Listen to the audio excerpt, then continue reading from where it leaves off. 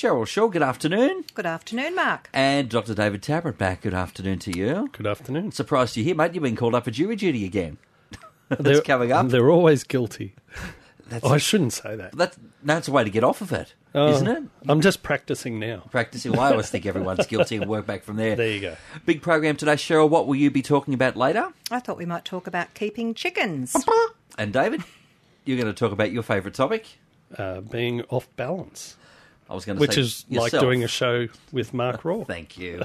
Pet Chat on 2NURFM next. Cheryl, I mentioned before the program you were pretty ordinary at parking that car of yours outside. Oh, gee, he's cruel today. It took a while. What was going on out there? My little car doesn't like the gutter and it kept beeping at me, so I didn't want to park there. No, you got there. David, you doing okay today? You ready to go? I've got a reversing camera. Yeah, me too. Cheryl, we're making a bit of a change from the dogs and cats in our topic this week. You would like to talk about chickens. That's right. And that smirk on your face. Obviously, you've never cuddled a chook in your life. Well, my brother and sister-in-law, they have chickens, and when they go on holidays, it's my job to feed the farm, and I have to go and feed their animals, and so it's a job I don't really enjoy. You don't? No. Oh, okay. Look, keeping chickens is fun, regardless to what you say, Mark. They are fabulous for children. So if anybody's thinking about an easy animal to have or an easy pet to look after, chickens really fall into that category. They don't take a lot of time, and they certainly are inexpensive to keep. So purchasing them is really simple. They're not an expensive pet, and you don't have to sort of go and register them, although you did say something about chickens to me before. You can't keep roosters. Well, that's right. There are some limits, aren't there? Yes. Living in suburbia and chickens, you do have to make sure you know what the council rules are. Yeah. So whichever council you are, you need to make sure what numbers you can keep in your flock. But keeping them, now look, there's so many options to keeping your chooks. You can buy commercial runs, you can buy like little hutches, but you can also build your own. So if you're a clever person, you can go and build a hutch. But one of the things with your pen that you make for your birds is to make sure that it is vermin-proof, and that means having the wire going down into the ground so that animals can't dig and get in and get your chooks at night. Because when they're roosting, they're really, really vulnerable to things like rats, snakes, to foxes, and even domestic pets. A lot of dogs and cats will search into chook pens, and they'll be going after either the eggs or the birds themselves. Some to eat, but also some just for the kill. They're quite happy to go in and, annihilate all of the birds at night. Another good idea too is to put a sensor light on your side of your chook pen, because that can deter some of the nocturnal animals. And that's a good idea. Oh, thank you. Yeah, I had never thought of that. Yeah, that's clever. So if you put that light, some of them are, what do they call it, solar these days. You can get the solar ones. You don't need to have wiring done on your chook pen, but that will often scare just something that's hanging around away from your chooks. Absolutely. Yeah, because once those chooks have roost, they're not going to be clucking away. They're just going to be taken out by the predator. Now, another thing is they do need to scratch around. So letting them out of their run into the yard, it'll help your garden because they'll add fertilisers, they'll eat up the bugs and things. So they're a really great a pest control for you for your garden. And also, if they're let outside, they won't do some of the behavioural problems that you can sometimes have in chooks. Like some of them will overpreen, some of them will become really, really, nasty towards other chooks and start to have a bit of a pecking and some of those undesired behaviours. How do you get around that? Because I'm going to go back to my family's little chook pen. They had 3, and 2 would sort of gang up on the other one a little bit. So is there a way to get around that, behaviourally speaking? Yeah, look, chooks like to have numbers. They like to have a few. They're very, very social creatures, so probably 3 isn't quite enough. So you'll have one that's singled out by the other 2. So, keeping a few together is a much better idea. The other problem you can run into is when you do introduce a new chook to your chook pen, because they'll often pick on that new chook. So it's an idea again to buy a few at a time rather than just putting an extra one in. And with chickens, there's so many varieties. It's a little bit like cats and dogs. You know how we've crossbred and we've hybridised them? Chooks are the same. They come in so many different colours and styles, and even their eggs are different. Some obviously lay brown and white eggs, but there's even blue eggs, and all of these eggs are edible. And a good thing with owning your own chooks and being able to collect the eggs, you actually know what's going into that chook. You know what you're feeding it, you know what you're giving it, and it really is one of those things that it's quite fun to collect eggs. Speaking of the best diet that we should be putting into our chickens that we've got at home? Okay, so chickens really require a balanced diet, just like most pets, and we need to make sure that it is balanced. They need fats and carbohydrates, they need proteins, they also need vitamin A, B and D, and shell grit, another thing that's really important for chickens. Excellent. David, some thoughts? And I was just what you were talking about, eggs, Cheryl. Yep. So are there some breeds of chickens that you think are going to be better if you wanted to have good-looking chooks, or do you want egg layers? Okay, yeah. What breed should we look for? The breed that lays the most eggs is the Isa Brown. So they're really, really popular for egg layers. Usually they lay for about 6 years and then that's all sort of over. They're retired out then. But yeah, there's different birds certainly do produce more eggs. So that's a good thing to remember. And, they say that if you keep the chook's belly full and keep them warm, they'll lay more eggs. But I don't know, I've heard that as an old wives' tale, so maybe it's true, maybe it's not. And one of the things is that with some people get chickens and they bring them, when I was working in general practice, and say, we don't get eggs every day. And I think we need to correct people's thoughts about this, because when we get eggs from the supermarket and so on, those chickens probably are laying every day or very close to it, because the sunlight, the daylight is manipulated. Yes. And the day lengths are kept long. Whereas with the natural light cycle, the chickens won't be laying every day, but, they should still be putting out a couple to 3 or 4 a week, I think. Yeah, sometimes they go what they call off-lay, so that will change what's happening. So maybe if they're a bit stressed, like a molt, or if you Yep. have had a predator nearby or something, that might be a reason why. Can upset them, yes, yeah. But you need to also make sure that you are looking after them from a health aspect as well, making sure that you're worming them regularly, doing things like that, because they can, just like anything, any animal, become inflicted with worms. And there, you always got to check your birds if they're just not looking healthy. There's are diseases that they can get, so you need to make sure you're keeping a close eye on them. The other thing you did mention about keeping vermin out, and one thing I would also highlight is making sure you've got a cover, because you don't want other birds getting into your yes, because that's how chook pen, diseases because spread. Wild birds can bring in other diseases as well. Yeah. Just a quick question from David that's come through. He's asked, what causes chickens to eat other chooks' feathers, and how do you stop them from doing it? I wasn't aware that was a thing. Oh, like feather picking, I think it would be. That's what it would referring to.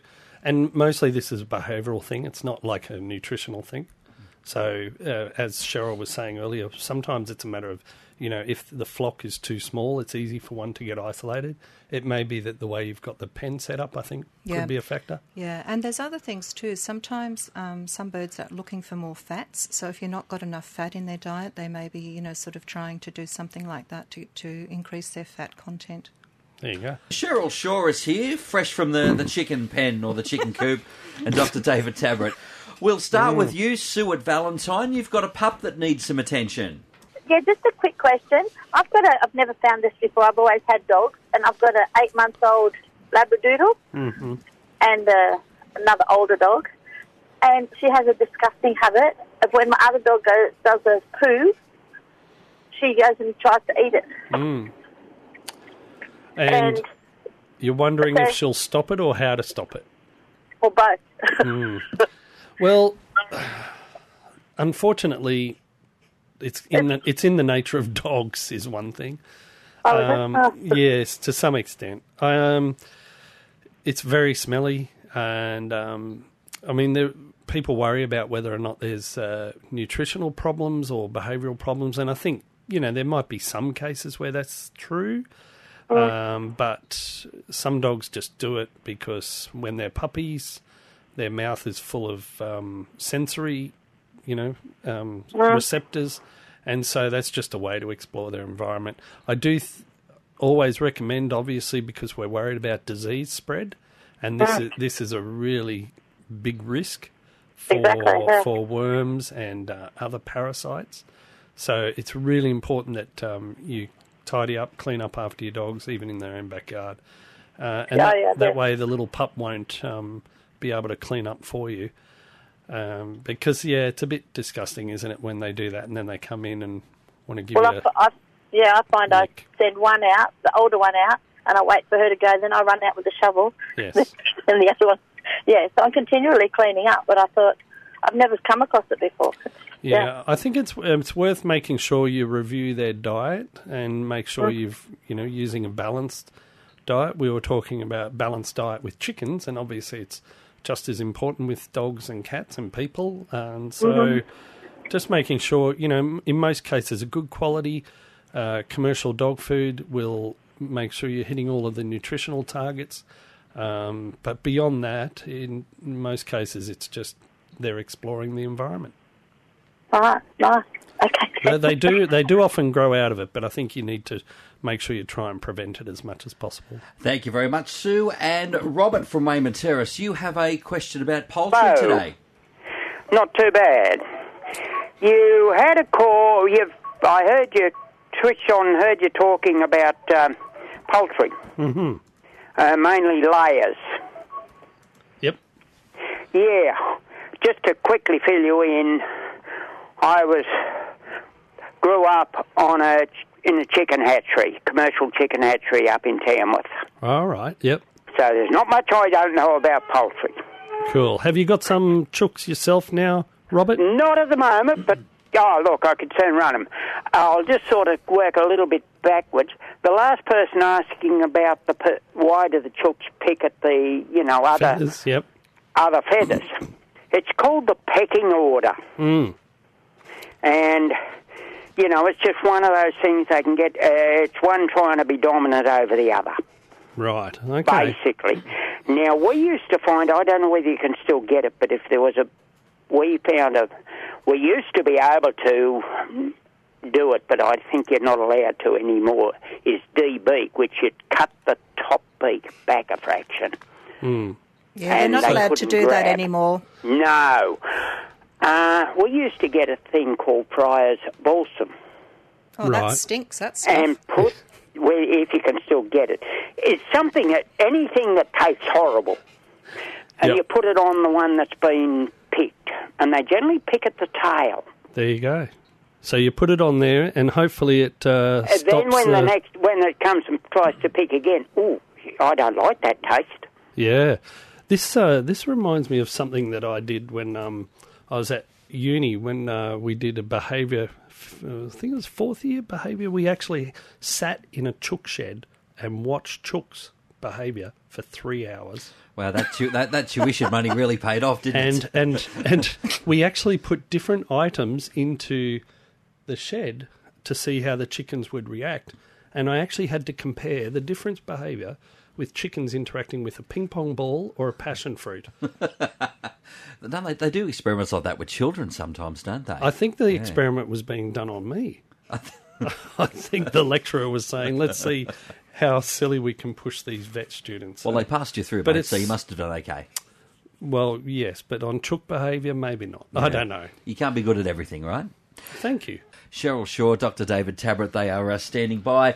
Glenn at North Rothbury, you have a question for the gang today. Good afternoon, Glenn.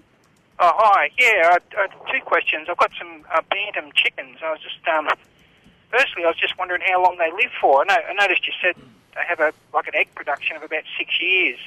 Is that a large chicken, I imagine? Well, the Isa Browns usually they lay for about 6 years, but they live longer than that, unless sort of something happens along the way. But with the bantams, their life expectancy, I'm not 100% sure of there. They're actually beautiful birds to look at. Are yours really colourful? Yeah, I've got a few different varieties, and we've got 6. I'd like to get 12 eventually and get a few more different varieties. Oh, you might go to the show bench one day. Oh, yeah, and they're a bit hard to locate. Not many people sell them now, but anyway. I was just wondering how long they live for, like opposed to a big chicken. You don't know? Or... About 8 years, generally. Oh, okay. Yep. Sure. So would they lay for 6 then, the same as the others? Well, the Isa Browns usually lay a lot longer, but probably about 4 years, maybe laying. For a bantam? Yep. Yeah. Oh, okay. Yeah. Just one other question. I know there would be a difference in what you feed them, of course, but in your opinion, do you reckon the eggs are nutritionally better than store-bought eggs, like if you let the chooks out every now and again and that sort of thing? Oh, look, I wouldn't be able to judge on that. I think most of the thing about our store-bought eggs is that the diets are set up and controlled to make sure that we get maximum nutrition. A lot of people obviously, concerned about different elements in that, and but I think you'd find across the board that our eggs quality in Australia is very, very good.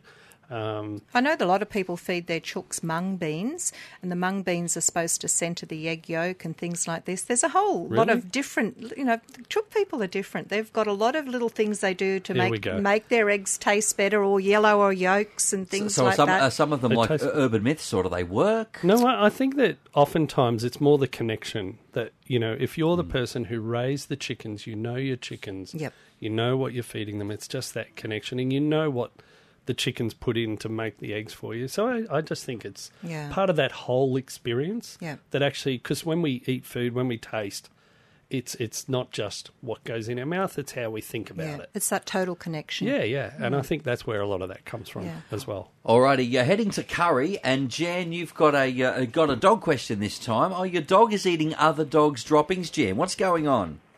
Okay, I've got a chronic one of them. She's 13 now. And many, many years ago, someone told me to put pineapple juice in her food. But all the dogs, not just her food, but everybody's food. And I find when I've done that, she doesn't do it. The flavour of the pineapple goes through the dog and turns off the one. She will go off it, like I'll give them pineapple juice. She'll stop doing it for a while. Maybe a year or two later, she'll start again, so a little bit more pineapple juice. And like for a few days, give it time to go through the system. There you go. Yeah, I've actually heard that as well, but putting dried pineapple in their kibble.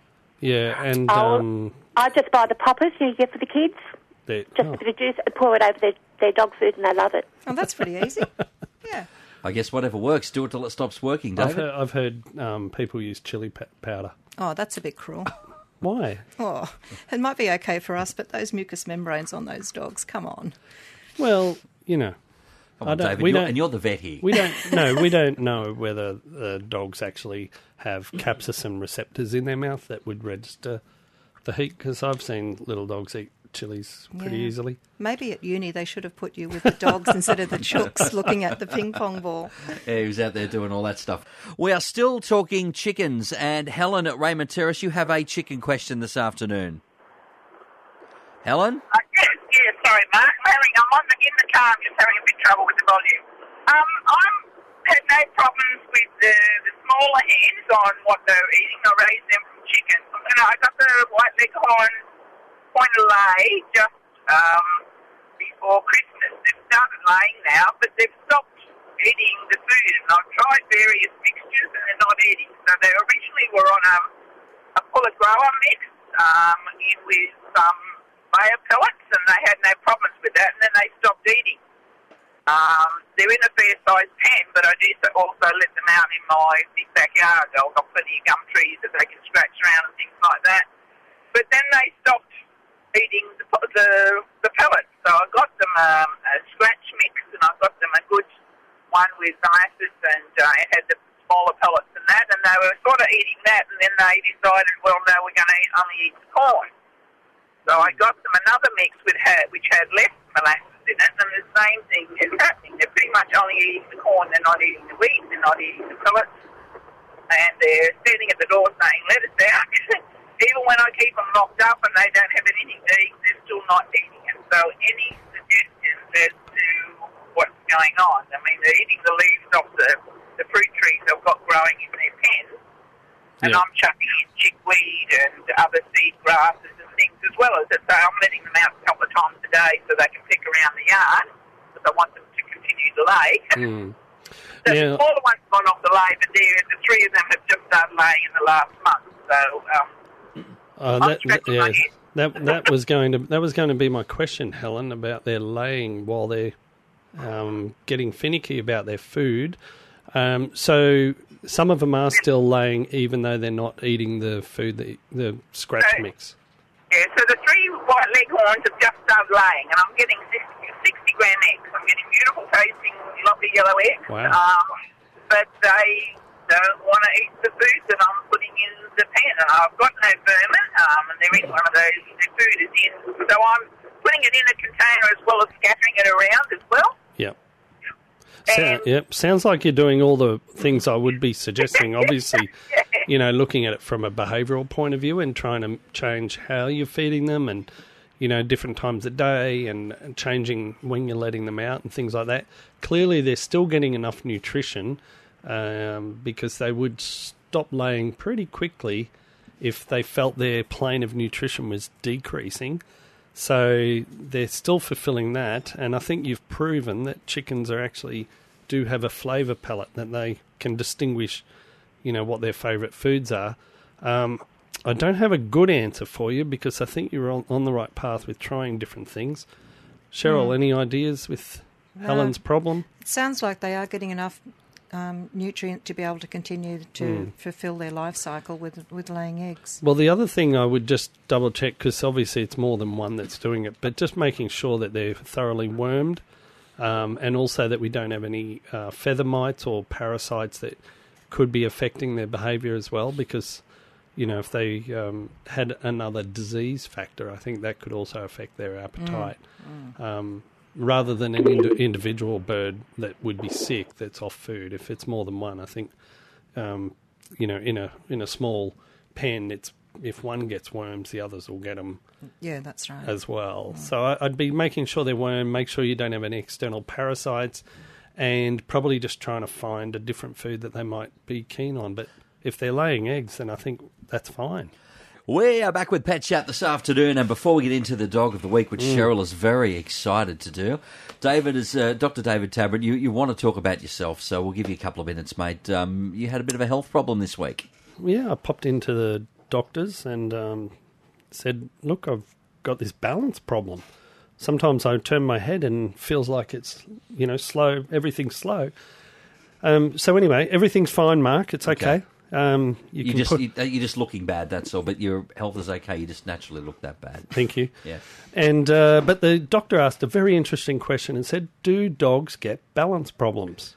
And I said, "That is a fantastic question and one that I will address on Pet Chat tomorrow. Make sure you're listening between 12 and 1 on 2NUR FM." So here we are. Yes, they do, and in fact, they get balance problems quite frequently. And so part of this is that the anatomy of dogs and people, I guess, but what we see with dogs, balance comes from the ears and interacts with the brain. Okay, so this is why you can get seasick, is because your ears are telling you you're moving and your eyes are saying you're still, and your brain doesn't like that, and so you vomit because you think you've got a toxin in your system. And we can get balance problems if you've got an ear infection. A severe ear infection that goes down to the middle ear can actually start to produce balance problems. And interestingly, we'll see a problem called nystagmus. So nystagmus, Nystagmus, is where the eyes will be oscillating from side to side, or up and down, or round and round. They'll do any of those things. Sounds like a song, doesn't it? Sounds like play school. Here we go. So this tells us that the input from the ears or part of the brain to the eye movement has been disrupted in some way. So I've talked about the ear problem. We see that a lot. As people know, dogs get ear problems. They don't all go on to get this nystagmus. They don't all go on to get balance problems, but some of them can. But we also see brain problems. And so that can be things like infections, like meningitis or encephalitis. They can have inflammation in there. They can have blood vessel problems where they get infarcts, kind of like a stroke, I guess you would say. We see that maybe with chronic kidney disease or chronic high blood pressure. We also see tumours that can cause this sort of thing. So obviously, depending on what the vet finds when they examine your dog, if you see this oscillating with their eyes or they're falling to the left or right or circling. And in some dogs, they actually can't even stand up at all. And they just roll over and over and over. They'll just roll around. And it's very, I guess, distressing for the dogs because they're feeling really nauseous. So part of it we treat is with anti-nausea medication. And then obviously we need to find out what the cause is. So for ear disease, often we'll need to then flush those ears out and start them on a course of antibiotic ear drops, things like that. But in other circumstances, we sometimes need to do surgery. And obviously if we're worried about brain disease, then we need to go looking there with either a CT or an MRI scan, just as they do with people. But my MRI has been put off for the moment.